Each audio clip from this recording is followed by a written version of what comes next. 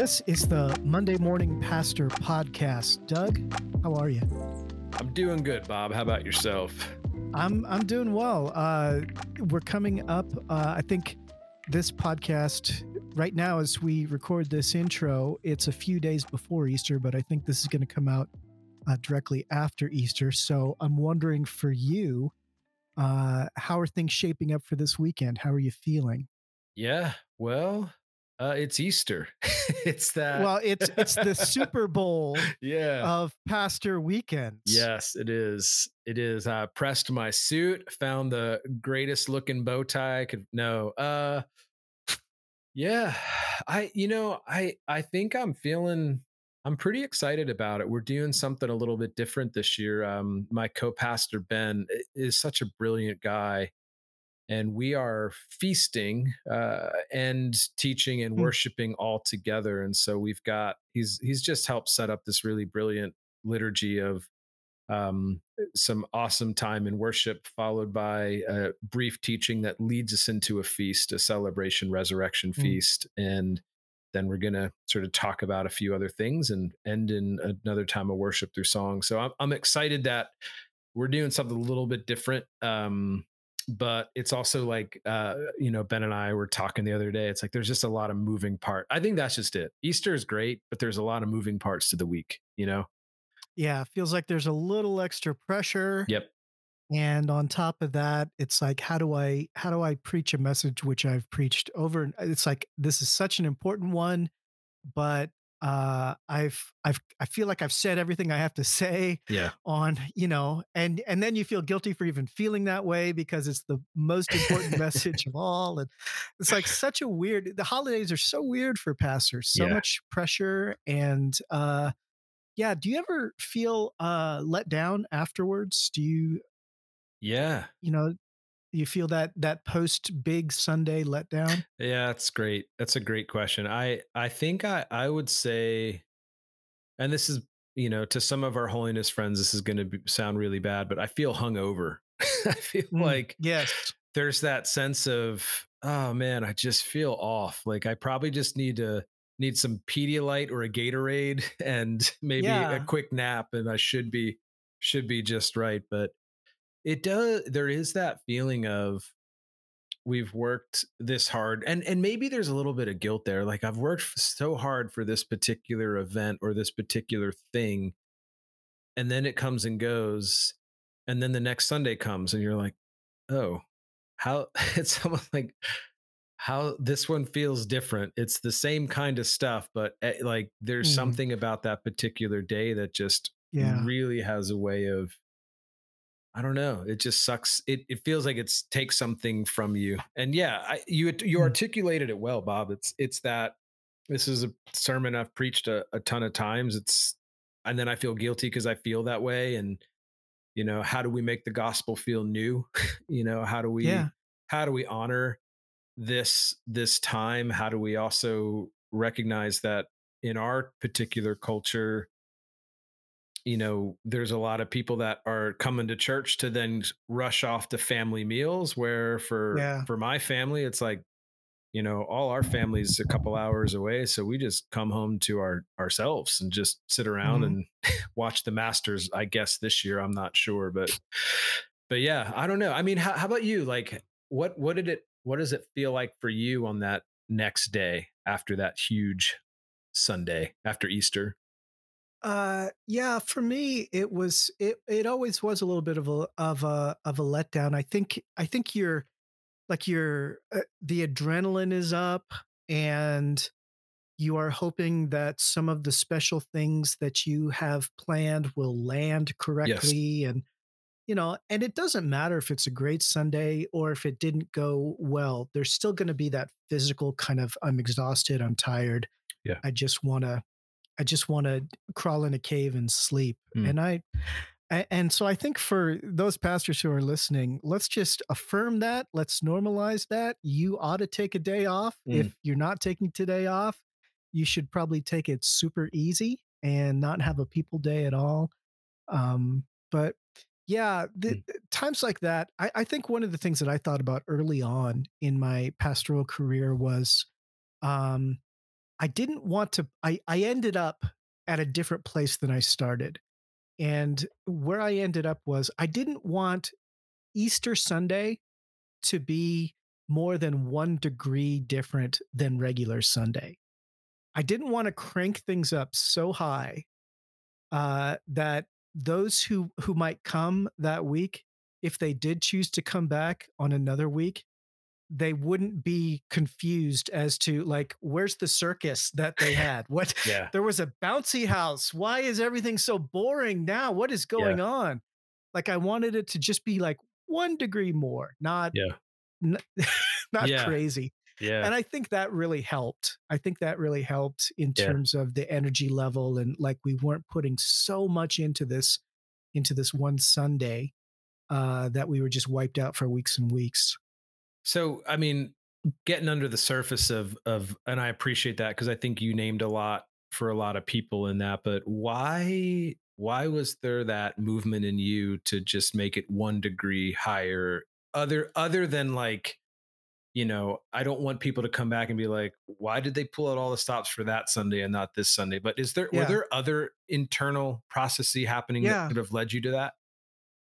I mean, philosophically, what it came down to was I began to understand that what you win them with is what you win them to. Hmm. And so if we were dependent on a big show on particular during particular events or something, that was kind of setting the bar of Yeah. expectation for people.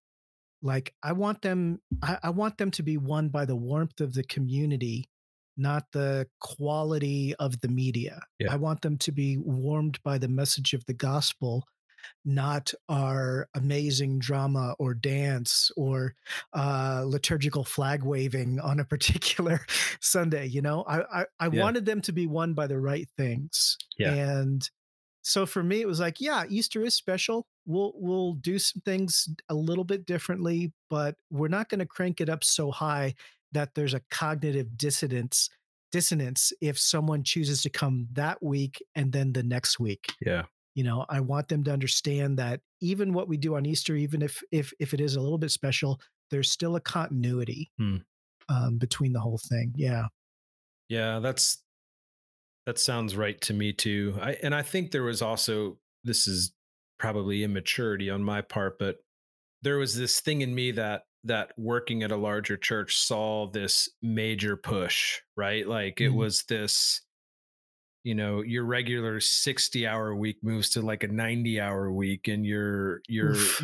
rehearsals and this and that. And I think Yeah. you just see all this work and you think, what, yeah, who is this like, is this really for the formation of people, or is it so that we can hopefully see the numbers rise? And so there probably was a space in me that had to let go of some cynicism Mm. towards the holidays.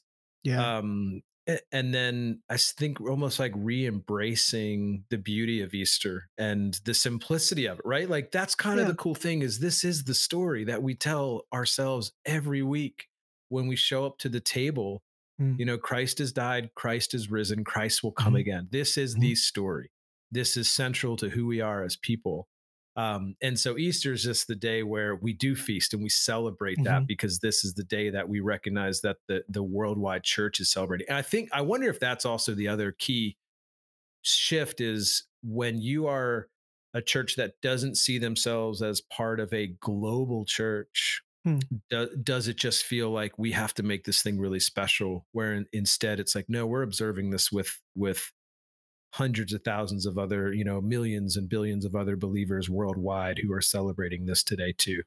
So I wonder if that's also part of what really can make it a special day. But Yeah. throughout the whole Holy Week, do you have a favorite space or a favorite part of that just really grapples with your soul? I mean, man, I have always loved Ash Wednesday and Good Friday. Mm, I love those. Um, I love those kind of down moments because they are so countercultural. mm, Not just to the culture at large, but even to evangelical American culture. yeah. I remember going. to one of the first big articles I ever wrote that got any kind of traction that people noticed was "Don't forget to grieve." And it was spurred by I was working at a large church and I went to the Good Friday service and it was all upbeat. It was about it was like yeah, this was bad, but we know what's coming. Mm, And my whole thing was, yeah, but they didn't know what was coming, right? They for them, and this was really formational, I think, for them, for the first for the disciples, for the first Christians, they didn't know what was coming. And so Easter came as not just, I mean, it was a huge surprise. It was a relief. It was a revelation. And I think we rob ourselves of some of that if we forget to grieve on Good Friday. mm, Easter doesn't land like it should, mm, right?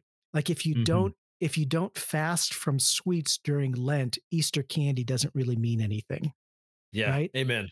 Yeah. If you don't grieve on Good Friday, Easter loses some of its impact.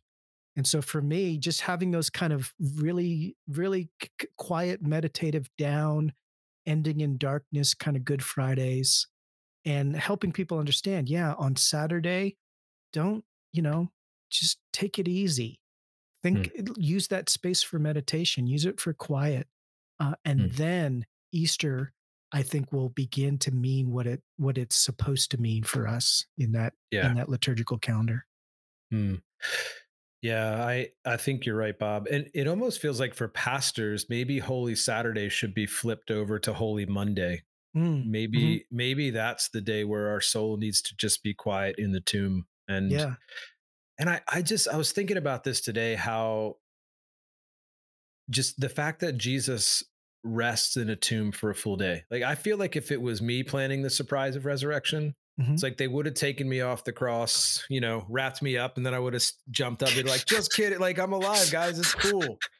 But I really appreciate how the church observes a full day in that Holy Saturday of grief and Yeah, wonder in a right? Like a lot of times I think we use the word wonder as this all in wonder, but I feel like wonder on Holy Saturday has much more of a minor tone, much more of a melancholy yeah, feel to it, where it's like, I wonder what tomorrow's going to bring. Like, yeah, I've lost everything yesterday. Today feels like the worst moment of my life. And what mm. will tomorrow bring?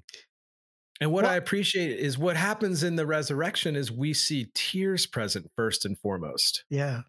right? Like that's all, I don't know. Sorry. No, To that's me great, that man. that feels powerful. That I think we should have I think you're onto something. We should have a special Monday after Easter holiday just for pastors.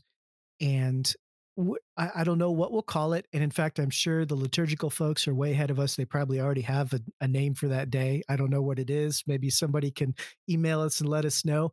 But think of it this way: rather than a day of wondering and grief, I love Jr's his kind of mantra of the tomb is empty, the pressure is off.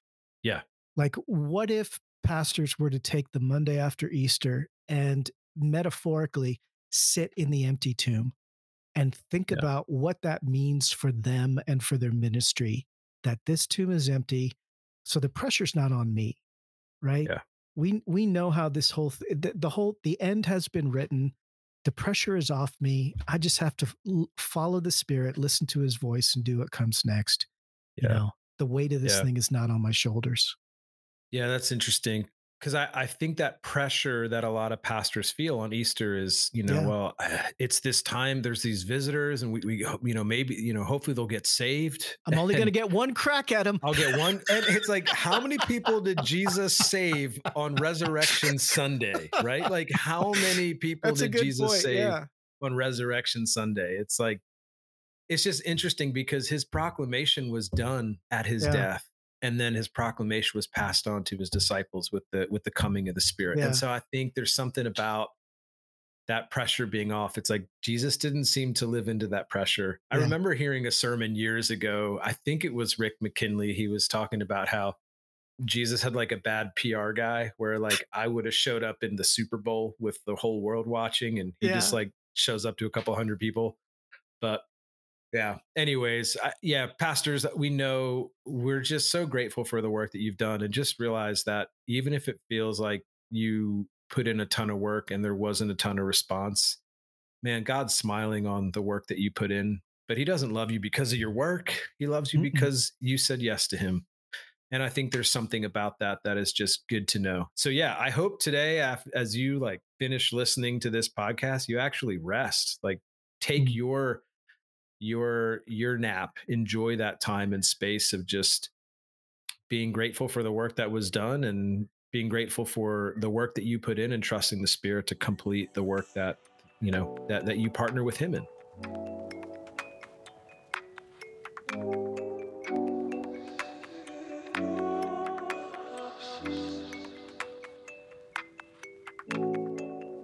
Our guest today is writer, editor, and content strategist Hannah Nation. She currently serves as the managing director of the Center for House Church Theology and as the content director for China Partnership. She's published in Christianity Today, the Gospel Coalition, and By Faith. Her topics of interest are urban Chinese house church movements, print and digital textual communities, historic global Christianity, and the history of women and the church. This is one of those interviews for me that has just sat with me for a long time. She has a way of really helping people see what the church globally is thinking, but specifically the house church movement. And so I hope that you enjoy this conversation with our friend Hannah Nation. Well, welcome to the Monday Morning Pastor. Hannah, it's good to have you on. Yeah, thanks for joining us today. Thank you so much for having me. Yeah, so tell us a little bit about yourself. Well, I currently live in Pittsburgh, Pennsylvania. If I'm going to give people a short answer on where I'm from, I always say Pittsburgh. But I've actually lived a lot of places. I've lived I always lose track, but I've lived on three different continents. We'll put it that way. So if you want the long answer, I'll go into it. But short answer is Pittsburgh. This is where my family, my extended family is from. Kind of my roots are all here, and we're back here for a spell. But yeah, I work with Chinese house church pastors. I have worked with China my whole adult life, and first got involved in ministry with China as a college student and have stayed in it for almost 20 years now. And currently, my main work is to help elevate the voices of house church pastors in China, seek to get them translated into English and other global languages so that those of us who aren't in China can hear what they're saying and benefit Mm. from what the Lord is doing in their midst. And so I work with, it's called the Center for House Church Theology. And basically, we work to publish these pastors and ministry leaders. And you have edited a new book called Faithful Disobedience: Writings on Church and State from a Chinese House Church Movement.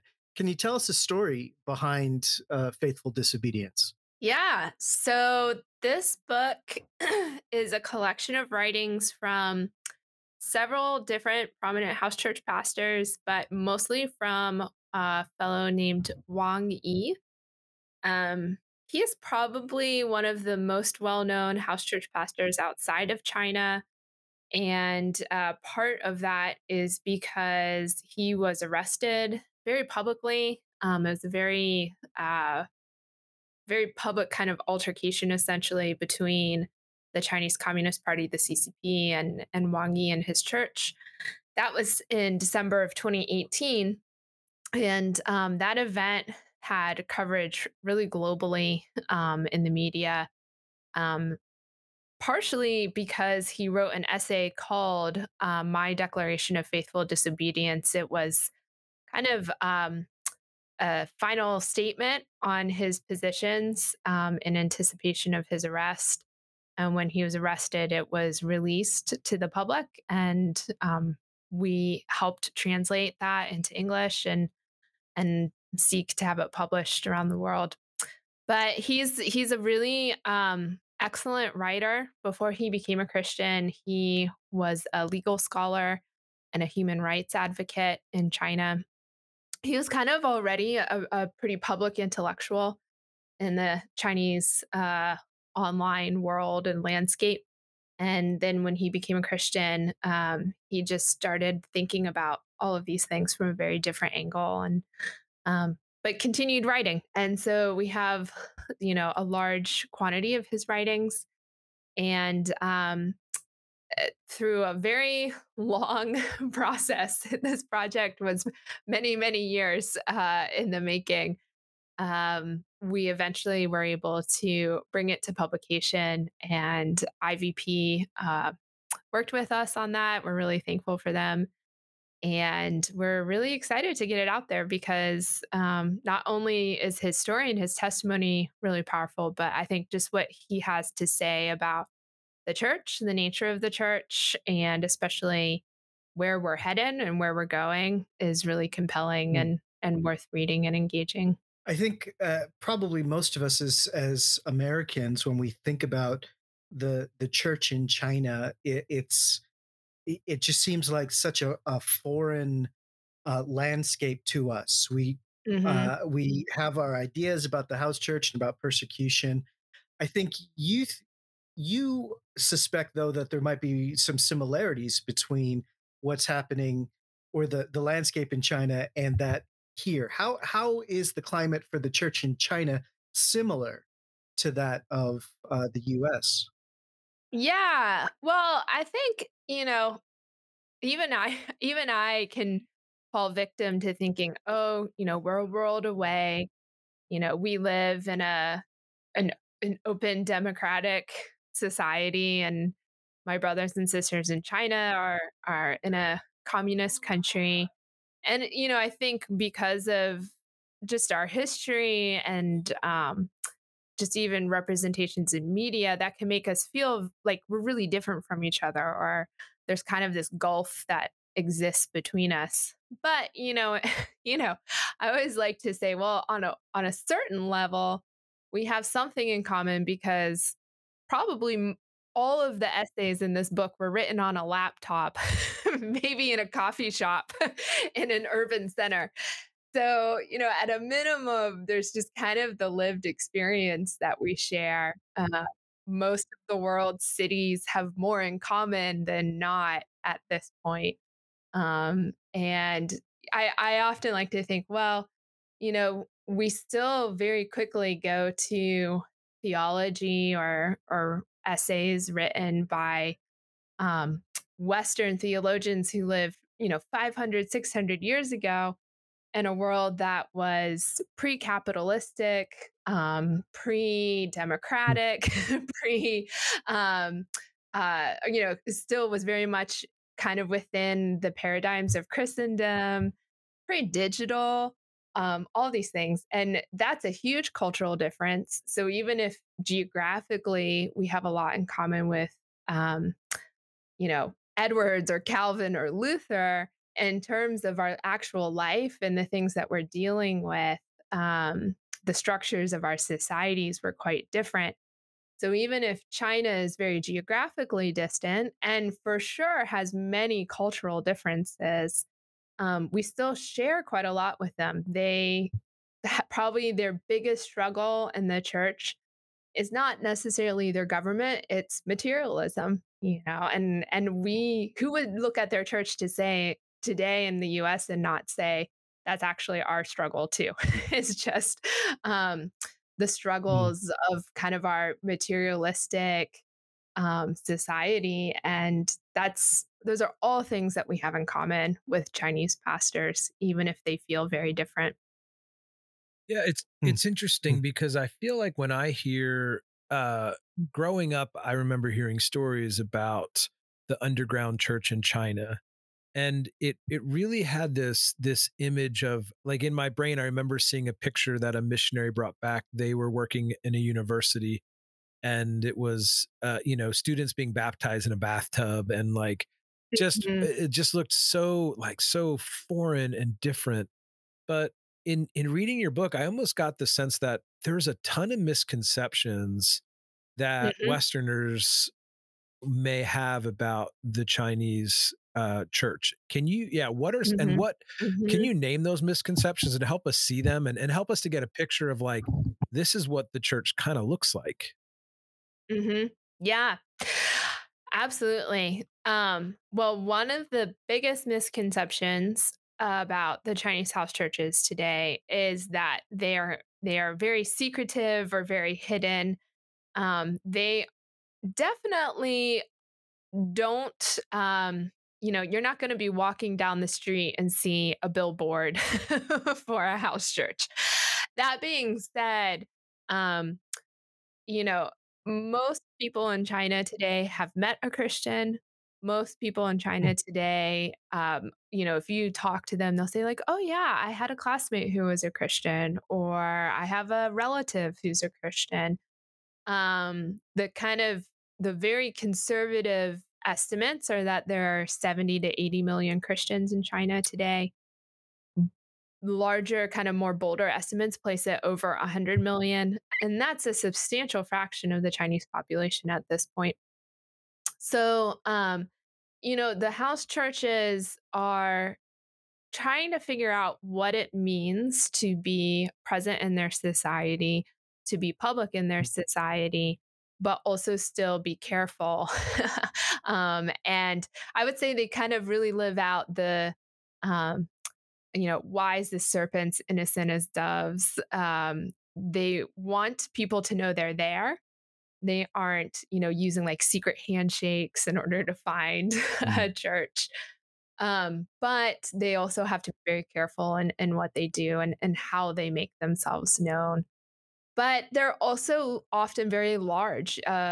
Another common misconception is that all house churches are in houses or in people's private homes, when actually these days, many churches meet in venues that would feel very similar to the type of venues churches might meet in today in the Western world, such as hotel ballrooms or hotel conference rooms or rented commercial space.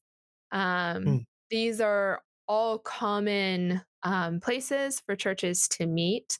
They do still meet in private homes depending on the local situation and the local needs.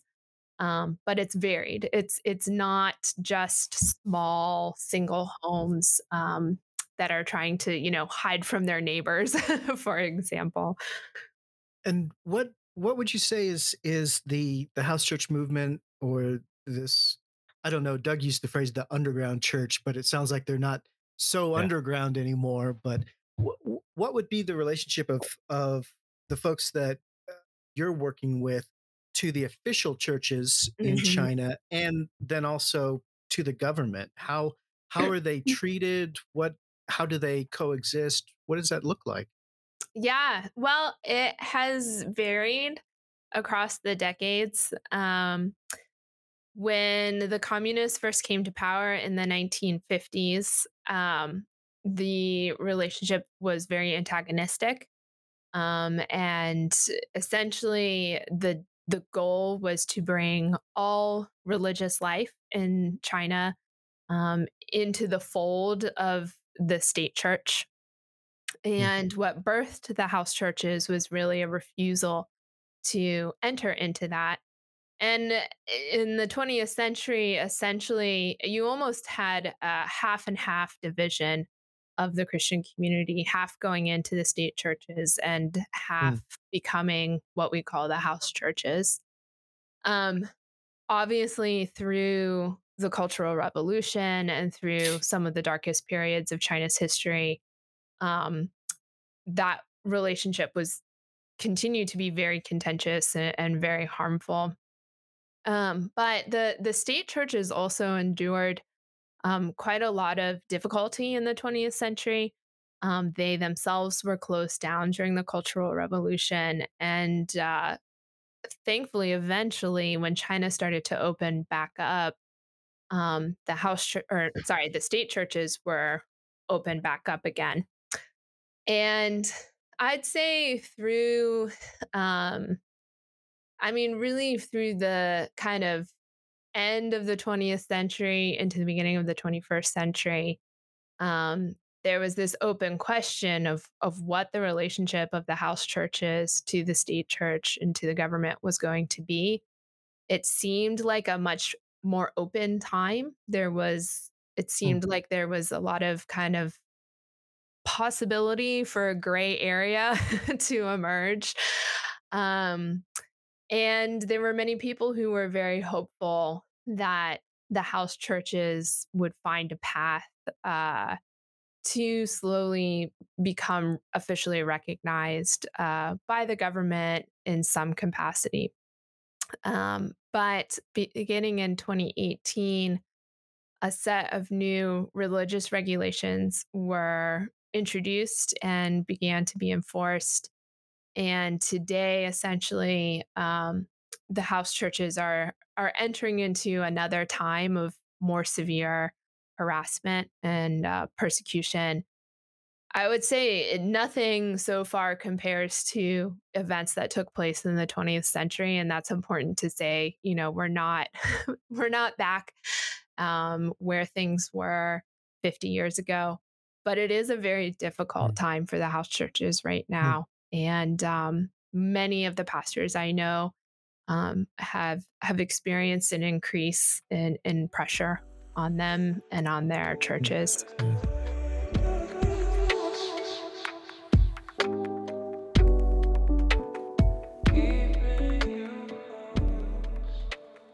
What is that? Yeah, I mean, talk to us a little bit about what that pressure feels like. I mean, we talk about Monday mornings here. We think about a Hmm. hard Monday morning for a pastor in the West. It's like, you get yelled at a parishioner, by a parishioner, or, someone doesn't like your sermon. And I mean, I'm making light of it, but yet we also have pastors who on Monday morning, like their anxiety and depression is through the roof. So like what Yeah. does a Monday morning look like for a house church pastor? Like what are some of the struggles that they're coming up against in terms of emotionally, physically, mentally? Yeah.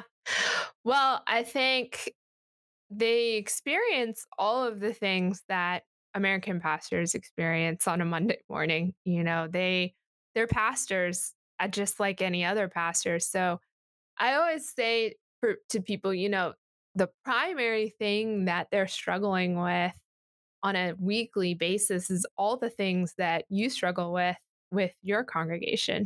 you know, Mm. they're not different in that. They deal with all of the same fights and conflicts and sin and brokenness within their churches that we deal with in our churches here. Persecution doesn't remove that. Um, but I would say they have obviously an added layer on top of that of, you know, just is this going to be the week that their church is rated? Mm. So for them, I would say, Monday morning's hard. Also, most of the Chinese I know, Saturdays are really hard as well. And Saturday nights, because they're going into Sunday and there's just an unpredictability regarding worship on Sunday. Often, if a raid happens on a church, it happens during the service Mm. on Sunday morning. And so I was talking to someone I work with. He's Chinese, but he's here in the US. And he said Saturday night US time is the hardest time of the week for him because that's Mm. when he starts getting messages. Our Saturday night is China's Sunday morning. So he said he always starts getting messages of friends that he knows who have been arrested or their church has been raided. on Saturday night. And it's always hard for him going into Sunday as he realizes what's happening among the churches in China. So I think, it's always a kind of balancing act thinking about it, right? Of um, as a whole, they're struggling with all the same things we struggle Right. with at the same times we're struggling with it. But they have this extra added layer on Mhm. top of it. And I think probably one of the most just challenging things for me that I've heard them talk about is that they talk about time, times when they are arrested or being interrogated as a time for themselves to repent of as pastors. Mm. And I always think that's such a spirit filled Mm. response to being attacked as a pastor, to um, be so grounded in your understanding of the gospel that when you come under attack, your response is to repent of your own idols Mm. of Mm. comfort. And, um, some of them will even go as far as to say it's a time to repent of idolizing the American life, Mm. and Mm. idolizing the comfort and the success that we talk about because to live with Christ is to experience the things that Mm. Christ experienced.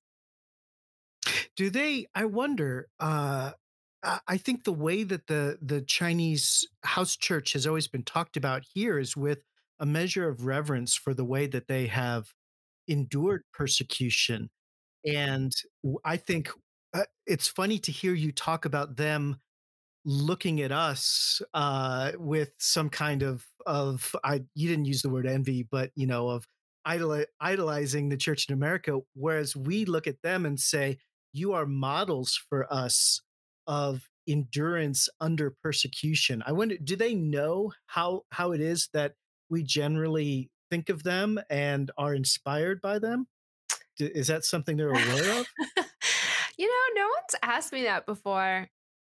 I don't think they do. And I think Mm. that's one of the best things about them. Mm. I think everyone, so in my work, I've I'm formulating my thoughts because really no one has asked me this before. It's a great question. So I think they have a really just a gift of humility, and Mm. I think it has part of why it's taken me a long time to be able to do the work that I'm doing now of Mm. seeing their writings translated and published for the rest of the world is really because I wouldn't say they see themselves as ready to speak to the world.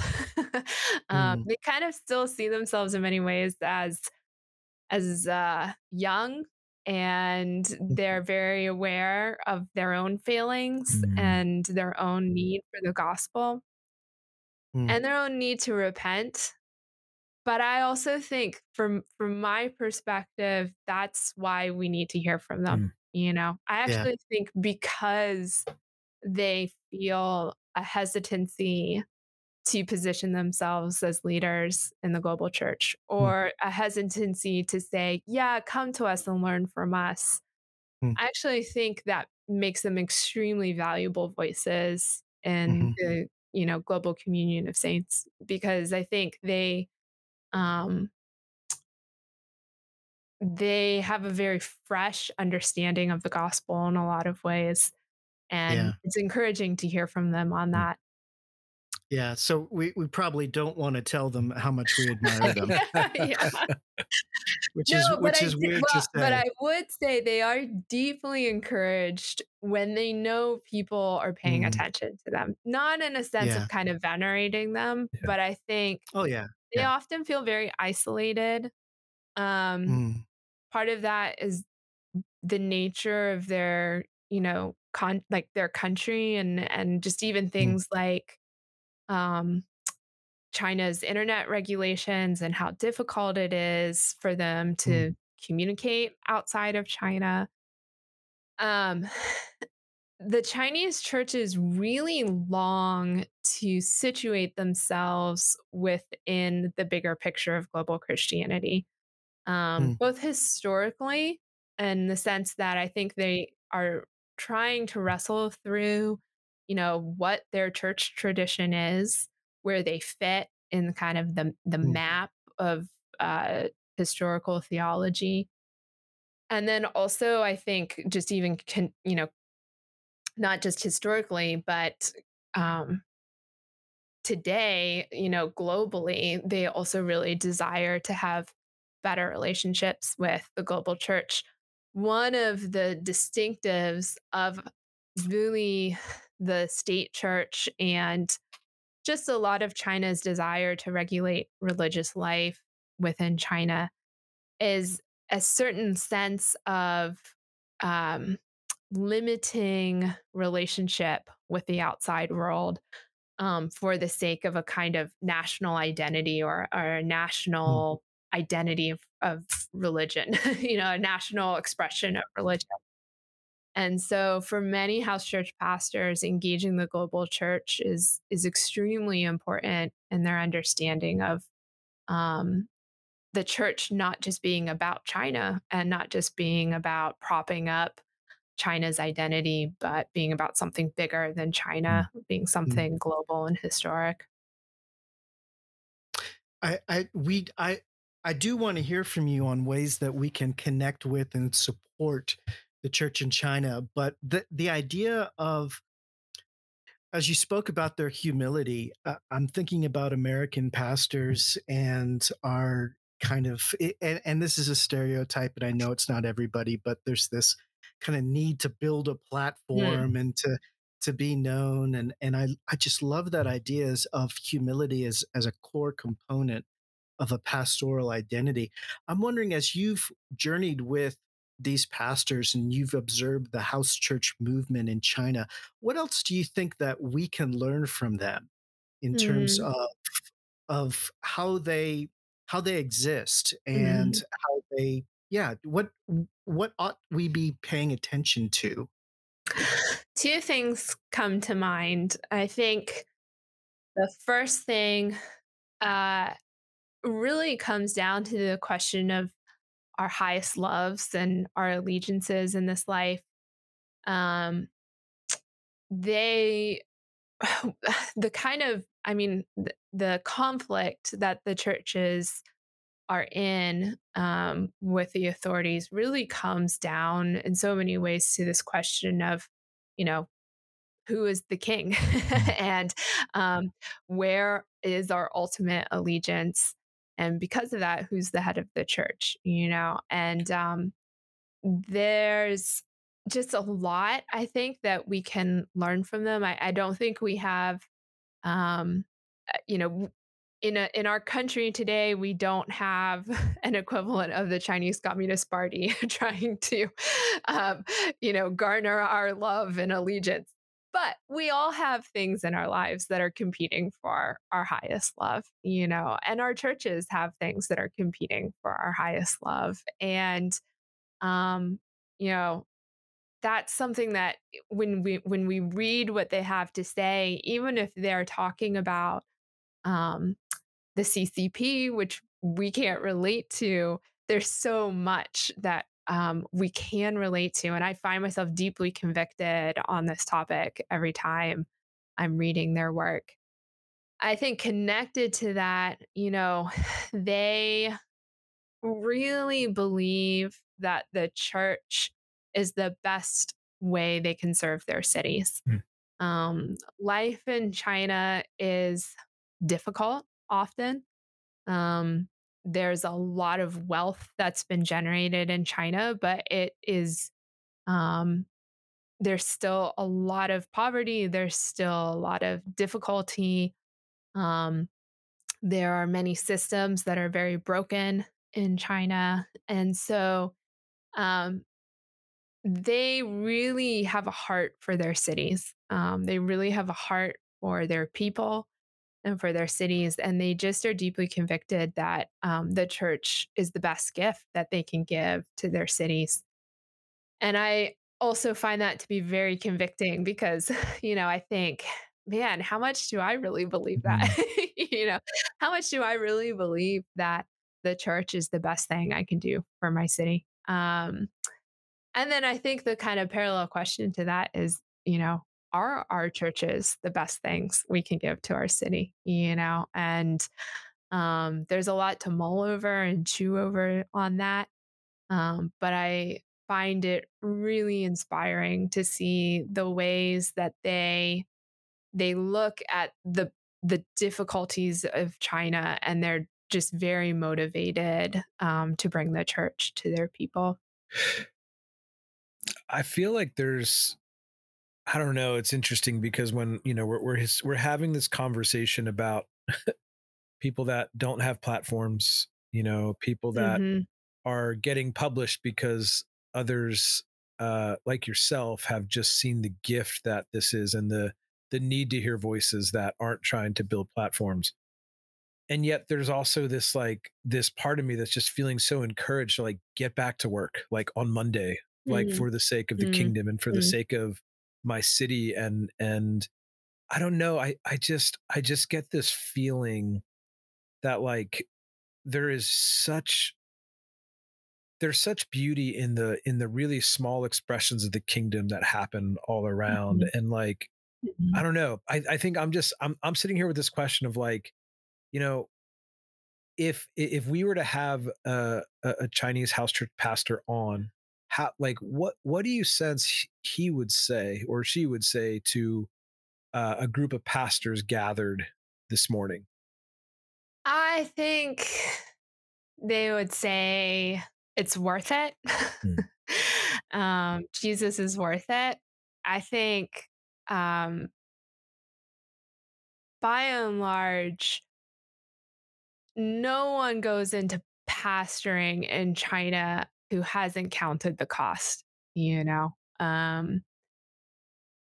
I don't know any pastor in China who hasn't suffered for it somehow, you know? Mm, But I think they really would look at you and say it's worth it, mm, you know? mm, Jesus is worth it, and his kingdom is worth it, and we should be greatly encouraged because of that, mm, you know? mm, And I think that when we lose sight of that, that's when we um, put additional burdens onto ourselves, you know? Um, I've been in meetings.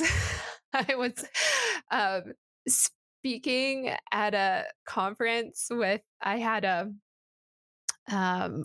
sister from the house church with me, and we had a Q and A after she talked. She gave her testimony of her time in jail.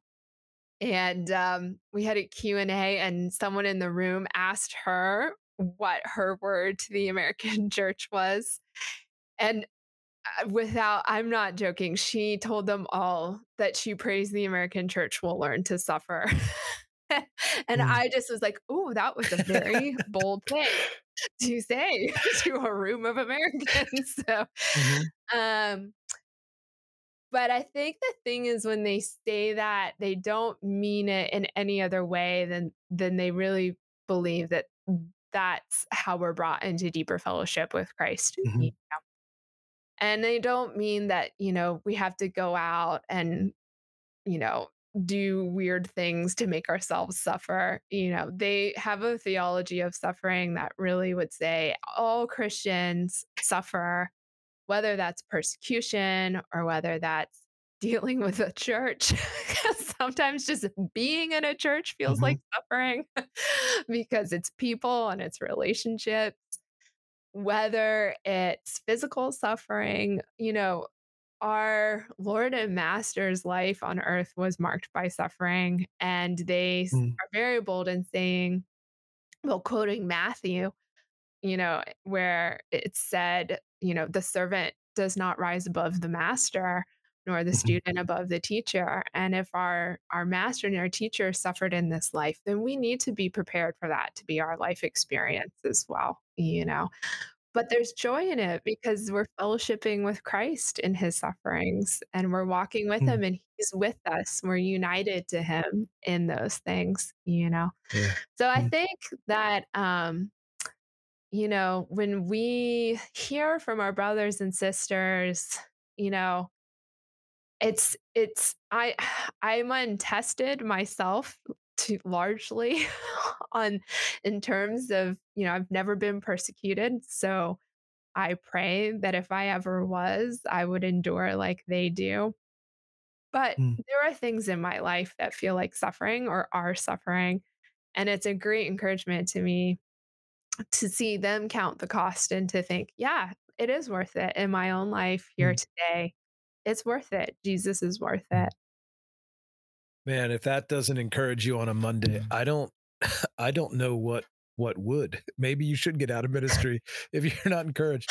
Um yeah, Hannah, I feel like my mind is just spinning with 1,000 other things, but um yeah, I guess what I would love to maybe just play in for just a few minutes is my sense is like, you know, in America we have such an individualistic world where when we think of suffering, we think so personal, right? Like we don't necessarily Mhm. think Mhm. communal suffering. And so Yes. does that Yeah. play a big part in the theology of suffering that is being developed like as we speak within the Chinese church?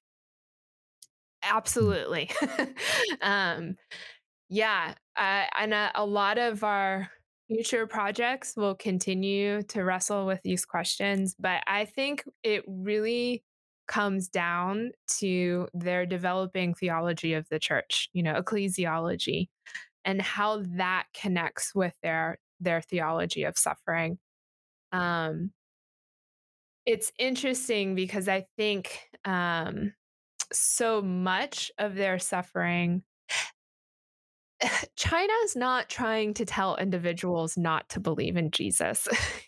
There's no agenda, by the CCP to regulate what individuals believe in their private lives. The question is the church and the church's presence in society.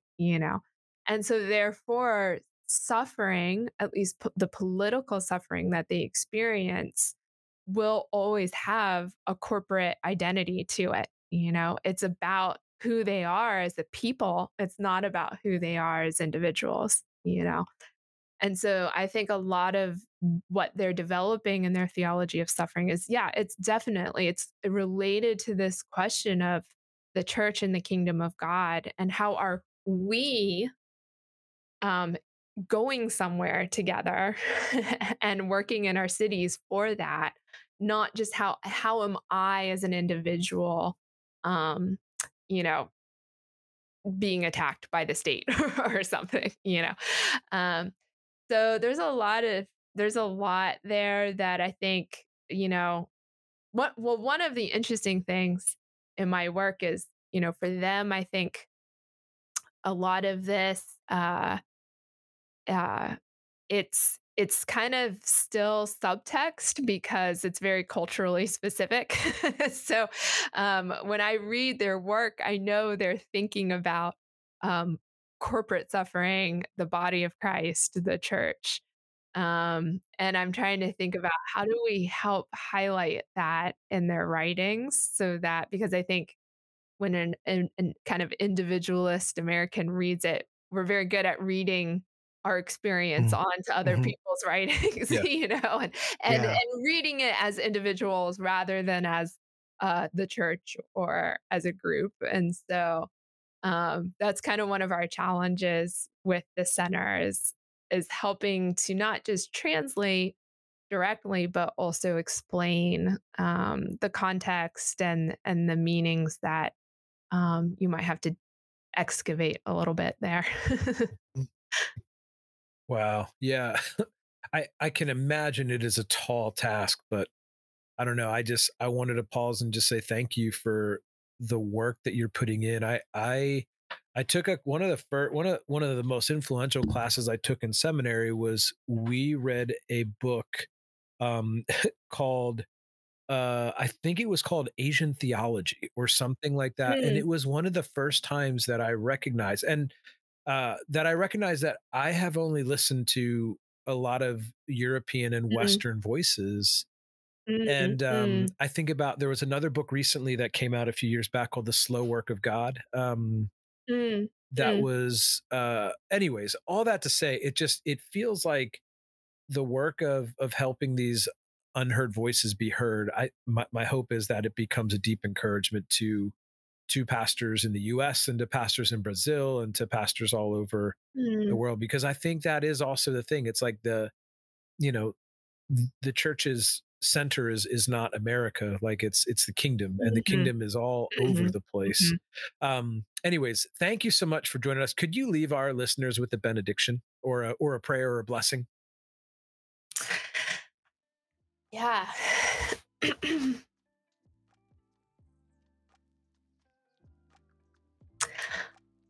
I pray that as you are weary in your day, as the burdens feel heavy, um, that you would know just the joy of Christ and the joy of counting the cost, that He is worth it, that there is nothing that this life could take from you that would not be worth following Jesus. I pray that you would be lifted up into His presence every day, and that through His Spirit, you would dwell in your union with Christ, and you would know just the goodness of His love for you, um, and for the church, that you are not alone.